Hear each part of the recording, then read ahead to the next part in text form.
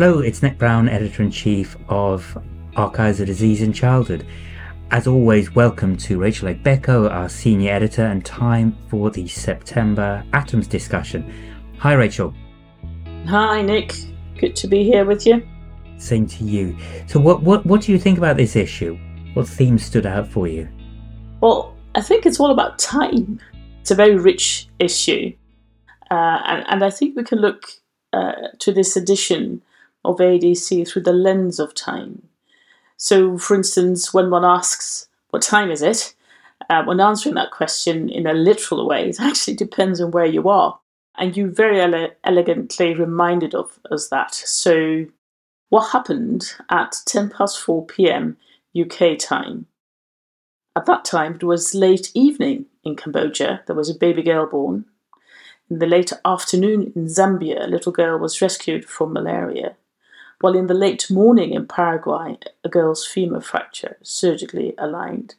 And in the early morning in the US, another girl was about to be diagnosed with leukemia. So I think you very eloquently showed us that having a wider view, even when it's fairly simple question, what time is it? Well, it depends. So let's stay with this worldwide mindset and discuss Trevor Duke's paper, Randomized Trials in Child and Adolescent Health in 2023. Now, Trevor is affiliated with the University of Melbourne, Australia, and the Royal Children's Hospital in Melbourne, and the University of Papua New Guinea. And he's been doing this yearly review of randomized trials from low and middle income countries for about 20 years now. And we're delighted that this year's review is available in ADC. Now, Nick, I know that it's been a key interest for you in many, many years. And what would you say that this review brings to all of us? First of all, I'd like to say how pleased I am that we've got this paper, which will be, I'm sure, used as a reference point. Hasn't previously been available in any journals. What does it tell us? Well, it tells us what's going on, I suppose, in for want of a better expression. It's a real labour of love in that all registered trials are listed, analysed and assessed for key messages, what that means both in the country in which the trial took place and what it means for global health work in general. It tells us also where grant money is being invested, and it gives us a much better overall picture of what's going on than any other source I can possibly think of. I'm delighted to be able to showcase this wonderful piece. So moving slightly laterally, still on the question of time, here's a different way of answering that first question, when taken a bit more figuratively, I guess. Jonathan Coates might say that it's well past time that vaping is addressed in the context of harm to young people and unborn babies. Jonathan and his co-author Ross Langley, both at the Royal Hospital for Children in Glasgow, Scotland, highlight the underappreciated consequences of vaping in children and young people in their viewpoint paper, Toxic and Addictive Effects of Nicotine in Children and Adolescents. Are we sleepwalking into a public health disaster? Rachel, you've recently spoken with Jonathan on the ADC Spotlight podcast. How would you summarise this piece? Yes, well, that's a tricky question to answer, Nick, really, because in a very short space of time, the authors have done a fabulous job, I think, of focusing on what has currently been underappreciated, at least in the UK. So I think very clearly both authors state that we need to bear in mind that with vaping, although not necessarily intended so, comes nicotine. And nicotine is highly addictive. And we've got developing brains. So you've got developing brains in young children, even as young at primary school, adolescents, and potentially also unborn babies if mums vape. it's not so innocuous. And I think that we need to heed what it is that these authors have to say, and maybe be inspired by what the Australians have done. They have a very clearly different take on vaping in the context of child health, and I think we should follow that. On the topic of well past time, Dr. Vivian Klingman and co-authors at the University of Dusseldorf, Germany, present their paper Acceptability of Multiple Coated Mini Tablets in Comparison to Syrup in Infants and Toddlers, a randomized control study. Well, we've been here before. Are tablets okay for young children? Can they swallow them? And the answer is yes. And this study, again, up to very young children, between the age of 1 and 6 years, they can safely swallow coated mini tablets, and some even had to swallow up to 28 of them.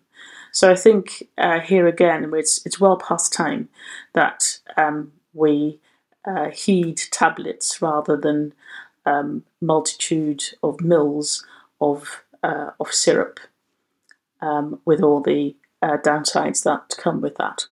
So well past time there. Now, if we think about time in a slightly different way, now this is the context of time at the end of life. How do we approach decisions about a child's end of life? And this is a very pertinent question. And this edition has 3 different papers under the newly established banner of Ethics and Law for Clinical Practice. I think, Nick, this is very timely, if I may say so, a very timely banner. But before we discuss these papers, would you mind telling us a bit more about the reasons for bringing ethics and law for clinical practice to the fore? Well, that's a good question. I suppose in a very short answer would be because of their importance. Some readers and listeners will have had personal experience which will enable them to appreciate how important this is. For some, it might be a little more distant, and the reason for expanding this banner and including ethics is their importance, and which is becoming increasingly more prominent.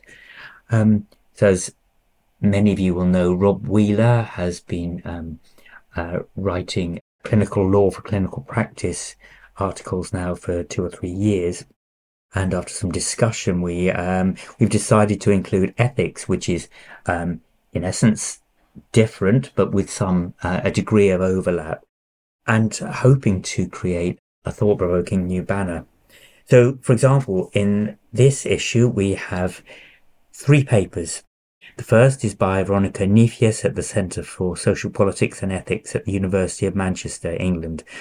She presents her findings in a paper called Can Mediation Avoid Litigation in Conflicts About Medical Treatment for Children? An analysis of previous litigation in England and Wales. Been quite a lot of debate about this recently, about the role of mediation. I'm not going to divulge anything, but urge you to read this.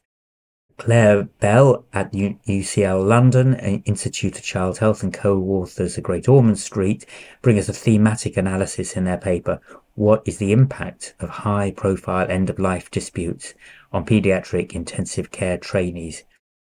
And Siddharth Vemuri and co-authors at the Royal Children's Hospital Melbourne in Australia present their results in the paper, Navigating Two Truths, a qualitative study of physician-led end-of-life decision-making for children with life-limiting conditions. So here we have 3 papers that deal with the very difficult process of a child's end of life. They're difficult for the parents, the child, obviously, but also healthcare providers and wider society. Now, the basic tenet, of course, is that children are not supposed to die. And here's where ethics and law for clinical practice is very real. So one paper describes the approach senior clinicians take in speaking with parents, in part to prevent intractable conflict. Another paper describes the role of mediation, or maybe not, in the context of preventing litigation. And one paper reflects on the experiences of trainees when reflecting on high-profile end-of-life cases.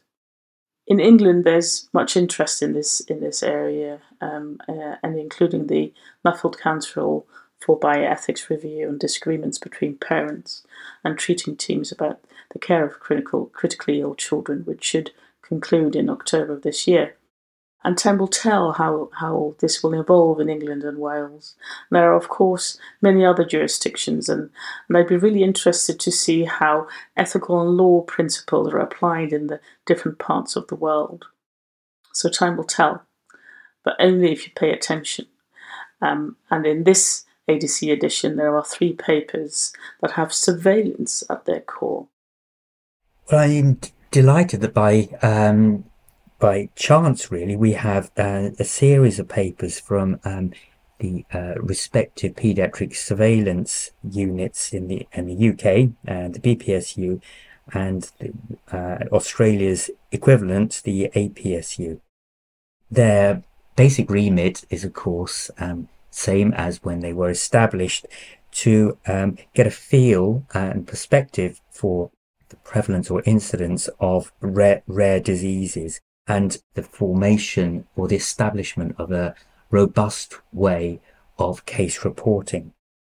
In this issue, we have the following. We have a piece on the Pierre-Robin sequence in the UK and Ireland, surveillance study by Marie Wright at Great Ormond Street, London, vitamin D testing in children and adolescents in Victoria, Australia, a provocative piece on the epidemic of testing and what happens after testing, or what does not happen. And finally, childhood and adolescent Sydenham's career in the Republic of Ireland, a BPSU CAPSS surveillance study by Eva Wooding at the University of Exeter Medical School in England, and co-authors. Particularly relevant given the explosion in Group A streptococcal invasive disease recently. And although Sydenham's isn't strictly invasive, it's an autoimmune reaction. It's topicality. So all 3 are examples of active surveillance as a strategy to generate accurate epidemiological data and thereby to do something about it. Lots more, obviously, in this issue and on the website adc.bmj.com. Please do listen to both this and other podcasts, Spotlight, Archimedes, FNN, on any of the usual vehicles, Apple and Spotify, for example.